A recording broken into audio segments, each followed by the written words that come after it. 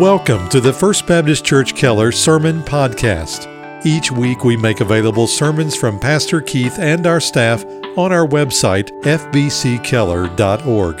And on iTunes, search for FBC Keller Media in the iTunes Store. And now, here's our pastor, Keith Sanders. I invite you now to take your Bibles and open them to the second chapter of the book of Luke. And this is a very familiar passage to your ears. You've heard it all of your life. In fact, it's one of the most familiar passages in all of the Bible. And we often read it around the fireplace. At least we did growing up in my house before we opened the Christmas presents. I encourage you to do that with your family this year. But this morning, let's look at the first 7 verses of Luke chapter 2. The scripture says, "Now in those days a decree went out from Caesar Augustus, that a census be taken of all the inhabited earth. And this was the first census taken while Quirinius was governor of Syria.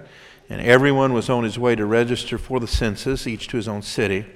And Joseph also went up from Galilee, from the city of Nazareth to Judea, to the city of David, which is called Bethlehem, because he was of the house and the family of David, in order to register along with Mary, who was engaged to him and was with child. While they were there, the days were completed for her to give birth. She gave birth to her firstborn son, and she wrapped him in cloths and laid him in a manger, because there was no room for them in the inn." May the Lord bless the reading and hearing of His Word. Now, just by way of review, we spent a number of weeks in the first chapter of Luke, going verse by verse through those 80 verses. And remember that the author of this gospel is Luke, who is a physician. He's also a very precise historian. And he begins with the parents of John the Baptist, a man by the name of Zacharias and his wife Elizabeth. Zacharias was a priest of the Lord, and he had gone up to Jerusalem to serve in the temple. And while there ministering, he had a visitor. It was Gabriel, the messenger of the Lord. And the message was that Elizabeth was going to conceive, and the child would be a boy, and his name was to be called John. And Zacharias found it hard to believe, so much so that he doubted, and his punishment for doubting was that he was struck at least with the ability not to speak, but probably also was deaf as well. And he remained that way until the 8th day after John was born, when finally he wrote down on a tablet, "His name is John." Being obedient to the angel's command, his tongue was immediately loosened, and he did what he'd been waiting to do for months. He praised the Lord. We have here what's called his Benedictus, his praise canticle to God. We also have in chapter 1 another song of praise, this one a praise of Mary, the mother of Jesus, when she also had an appearance from Gabriel, and he told her that she would conceive in her womb a son, and his name would be Jesus, and he would be the Savior of the world. And she was so overcome with gratitude that God would use a humble girl like her to bring Himself glory, that she just broke out in spontaneous praise. Now we come to the actual birth of Jesus here in Luke chapter 2. There's 3 things on your outline today I want you to notice about the birth of the Savior. Number 1, His habitation. That is the environment, the atmosphere into which He was born. Secondly, His humility, the attitude that brought Him to earth. And finally, His humanity, the fact that He is and was the God-man. Now you understand that when Jesus was born over 2,000 years ago, the historical context was not a coincidence. It was not as if Jesus was born on some random date to some random place to random parents. You understand that all of this, including the details of His birth, were all part of God's eternal redemptive plan. Before any of us had ever been born, God planned inside of the Trinity that He would redeem a people unto Himself. And the means that He would do that was by sending the second person of the Trinity, His eternal Son, to take on human flesh, live a perfect righteous life, and die on the cross for sinners. And now the time is ripe, and it's right. And into human history is born Jesus. This is all part of God's providence. God's providence is His intervention into the affairs of the world. It's not enough to believe that God created the heaven and the earth. That simply makes you a creationist. It does not make you a Christian. It does not mean that you have a Christian worldview. To have a Christian worldview, yes, you must believe that God created the heaven and the earth and everything in it, but that He is intimately not only aware, but involved in the circumstances of life. That is, He is manipulating circumstances and time and space and individuals, and as we'll see today, even empires, to bring about that which He has willed to do. And what He has willed to do ultimately is to set aside and redeem a people for His own glory. So the first thing I want us to see is the habitation of the Savior. That is the historical setting and the environment to which He was born. But before we do that, it's important to establish a very important doctrine in your heart and mind, and that is a doctrine called the eternal sonship of Christ.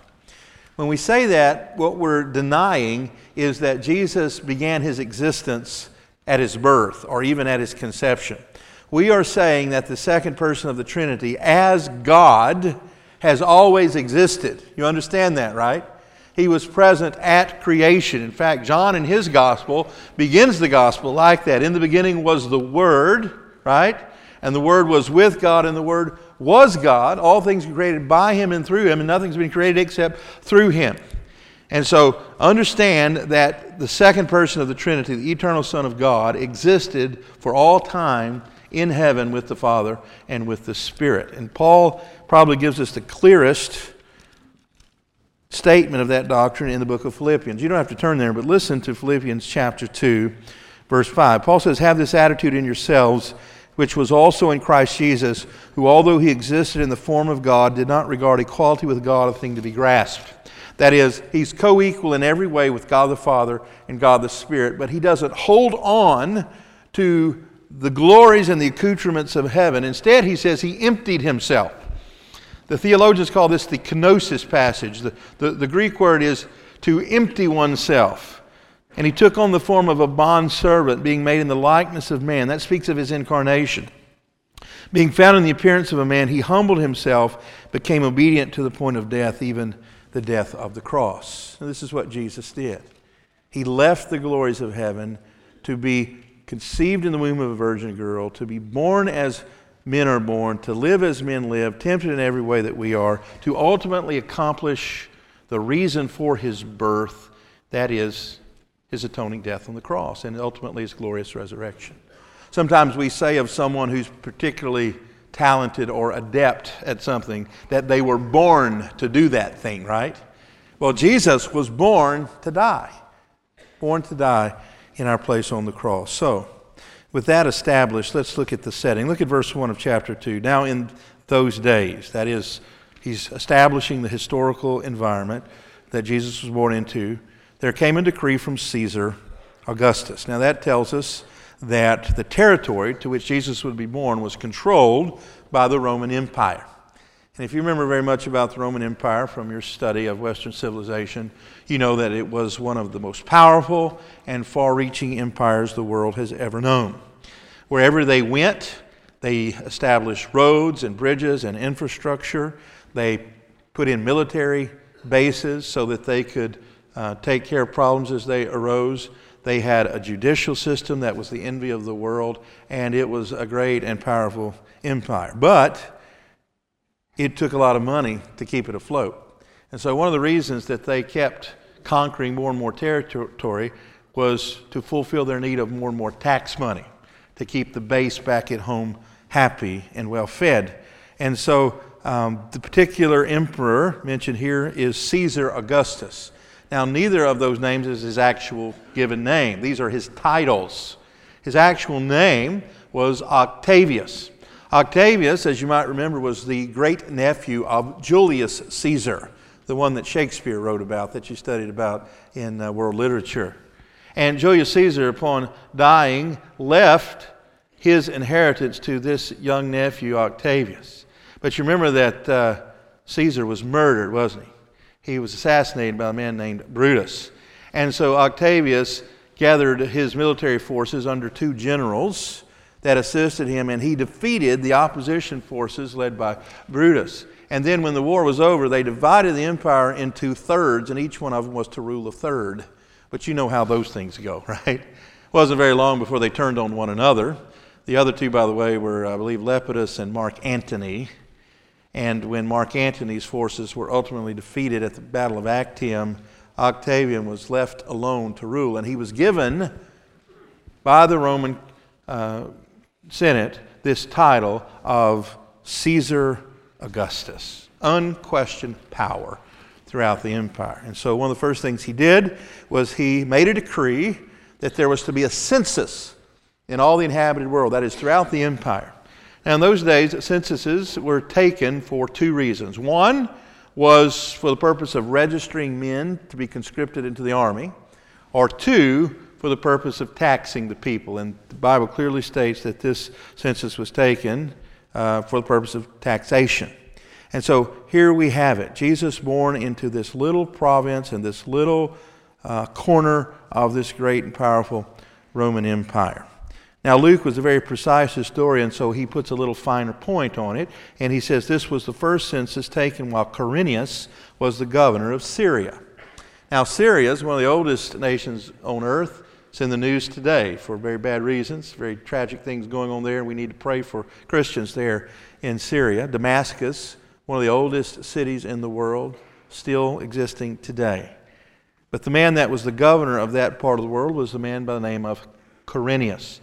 He was a Roman, and he had been rewarded for his allegiance to Octavius by being given the governorship of Syria. And for the purposes of this census, Judea, where Jesus' folks were from, was placed under the authority of the Syrian governor Quirinius. Now, I have on my desk a book that I use probably as much as any other book in my library. It's titled simply All the Men of the Bible. It was written years ago by a man by the name of Herbert Lockyer. And anytime I want to look up a biography, a brief snippet of the life of anyone in the Bible, I look to that book because it is literally an alphabetical listing of all of the names in the Bible. And so I looked up Quirinius this week to refresh my memory, and to my great disappointment, he was not there. And I took a little joy in the fact that this great learned man, Dr. Herbert Lockyer, had made a mistake. Because he has a little note there and says there's only one man in the Bible whose first name starts with Q. His name is Quartus, and he was just a little footnote in the book of Acts. And so I would have written him a letter, but sadly he died many years ago. And so I just enjoyed that moment myself. But the truth is, probably, if you have a King James Bible, his name starts with a C. And that's probably why Dr. Lockyer did not have him in his book. The point is this. Quirinius was a very powerful man in that part of the world, but Luke is simply establishing the specifics of the timeline in which Jesus was born. Doesn't that give you encouragement that the Bible's true? That we have these kind of details from history? And so the Bible stands up very well against all the critics. Historical critics, all sorts of theological critics. Don't be worried about people casting aspersions upon the veracity of the Bible. It has stood the test of time, and it will continue to do that. Now, let's look further. You need to know that the Jews, of course Jesus was born to Jewish parents, were chafing at this time under the Roman rule. Now, there were some benefits to being under Roman rule. Generally, some things got better. The education system, judicial system, public safety, public health. They had a military presence that tended to put down crime and rebellion and pirates and bandits and that sort of thing. As long as you paid your taxes, as long as you did what they want you to do, it was somewhat a time of prosperity. In fact, this whole period of time is called the Pax Romana, the Roman peace. And so there's some great advancements during this time. But many of the people, particularly the Jewish people, chafed under the Roman government for a number of reasons. Number one is this. They longed to be independent, right? They had this understanding that God had given them this land through the Abrahamic covenant. And yet here they were subjugated to a pagan power. They also chafed under the religion of the Romans, which was polytheistic, right? And pagan. They had the Old Testament law. The very first of the Ten Commandments says, have no other God before me, right? And have no graven images. And everywhere you went in the Roman Empire was what? It was a graven image. In fact, they even worshiped the emperor as a god. On their money, they had emblazoned on it an image of this god. Remember when Jesus was having the conversation with his disciples on whether or not they should pay their taxes? Jesus asked the question, whose image is on the coin? And they said, well, it's Caesar's. And Jesus says, then render unto Caesar the things that are Caesar's, and to God the things that are God. But everywhere they went, there was a constant reminder of that pagan presence. And then to that, to add insult to injury, Caesar passes a law that you have to go to your ancestral hometown to be registered for a census and pay taxes, which, by the way, the very act of having a census was against Hebraic law. And so they were constantly being put between a rock and a hard place, and many of them rebelled. Now they knew better than to have an organized resistance. They could not come with armies against Rome. They would have been crushed immediately. But there was a lot of underground and guerrilla type resistance. In fact, there was a political sect that were really terroristic organization called the Zealots that emerged this time. You might remember that when Jesus was putting together his 12 disciples, one of them was from that party, Simon Zelotes. He also had one in his group of 12 disciples that worked for the Romans. He was a tax collector, a publican. His name was Matthew, right? And so you had quite a eclectic group that were following Jesus around. Remember, the publicans were those who were from the local area, but they were contracted by the Roman government to take up taxes. And remember, most of them were very greedy. And in fact, to be a publican was synonymous with dishonesty and greed, because they would be contracted to say, you have to raise this amount of money, and whatever you raise above and beyond that, you can keep. So they were incentivized to cheat, and they did. And so the tax collectors were very unpopular and indeed were considered traitors. So my point is this: there's this atmosphere that Jesus was born into of political friction, of even some terrorism that was going on. So it was not that dissimilar to the atmosphere that some children are being born in to the world today. In other words, the people were anxious for a Redeemer, for a Savior. They had been told all their life that one day there's coming a Messiah, a Savior.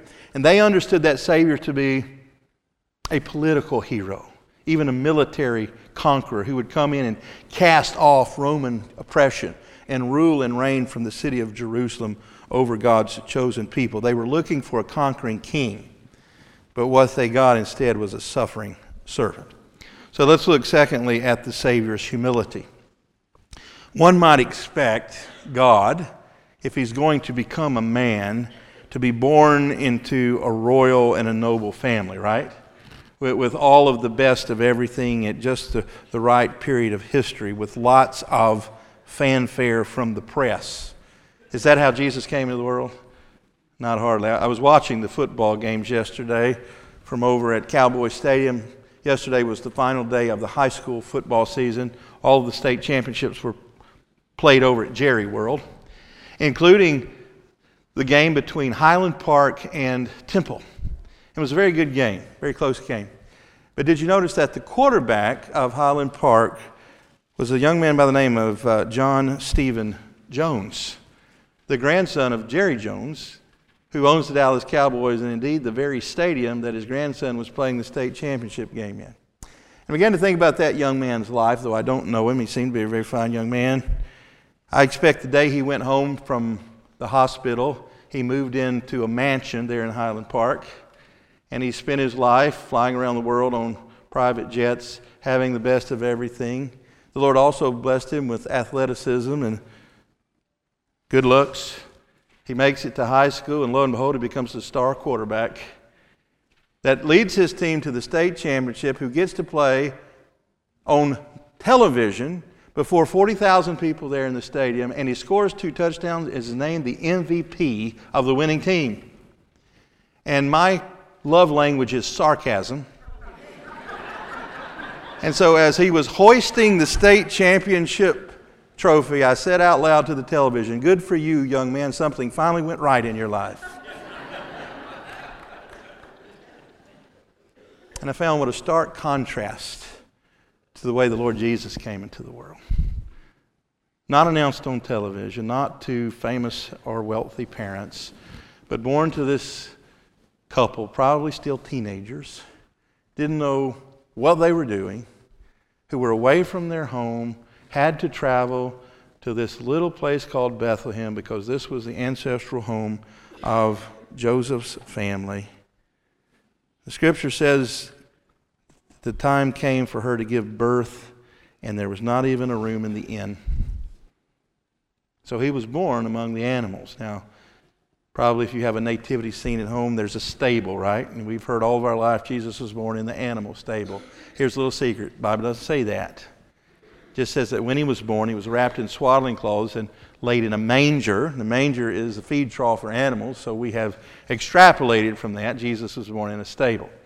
The church tradition for several hundred years that he was born in a cave, because they often used caves to house animals in the cold weather, and so that more likely is the case. Whatever the case, it was not an antiseptic hospital, was it? It was very rugged and rough conditions, and you can imagine how fearful Mary must have been, this teenage girl who'd never had a baby before, and she starts going into labor, and Joseph's trying to help as best he can, and they're telling him you can't even come inside. And so here among all of those sounds and smells, the Savior of the world is born. How humble the Lord Jesus is. And every time I think I'm too good to do anything, I remember this. The God of heaven that created me humbled himself, Paul says, and he says, let this be an example to you. Don't think more highly than you ought. Humble yourself for the good of others. This is what Jesus did. Now finally, the humanity of Jesus. Look at verse 6.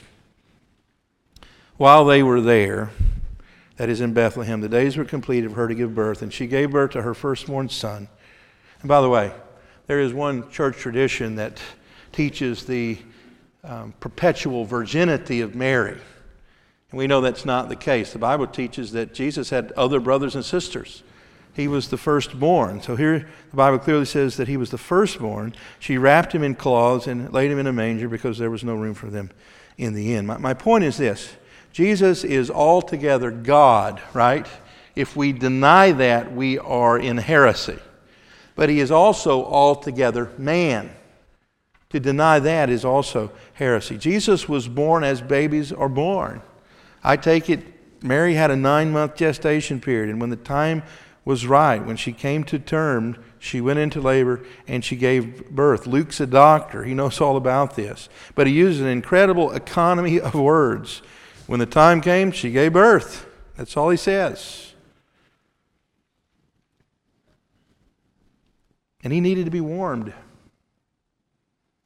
We sing a children's song at Christmas, "The little Lord Jesus, no crying he made." I don't believe that. Do you? Not if he's altogether human. Because God gives babies one mechanism, one defense. Because they are absolutely helpless when they come into the world, right? But they have one signal to let you know they're in need. What is it? They cry, and they're good at it. And so Jesus was human. And he was cold, and he was wrapped up as all the other babies were in those days with these strips of cloth, bundled up tightly, nice and snugly, and she did the best she could do. I'm sure if she had a bassinet from Babies R Us, she would have used it. But she didn't. She had a manger, and so she made him as comfortable as possible, and she laid him there. As you look at the rest of the Gospels, we see Jesus presented as man, right? The reason I believe he cried when he was a baby is because he cried when he was an adult. The shortest verse in the Bible, 2 words, Jesus what? Wept. And he wept at the graveside of his friend Lazarus. We see Jesus sharing meals with his disciples. He got hungry. In fact, on the cross, another 2-word statement of Jesus, I thirst. And when those nails went into his hands and feet, and the spear into his side, and the crown upon his forehead. He bled. He experienced pain. His body was mutilated and scarred by the whip. Jesus, altogether, man, that's important. Because the Scripture says that we don't serve a Savior who cannot sympathize. Right? I say it all the time. We don't serve a distant deity who is unmoved and uncaring. Instead, we serve a sympathetic Savior who has been tempted in every way that we are. The Scripture says, yet without sin, Christ died for us.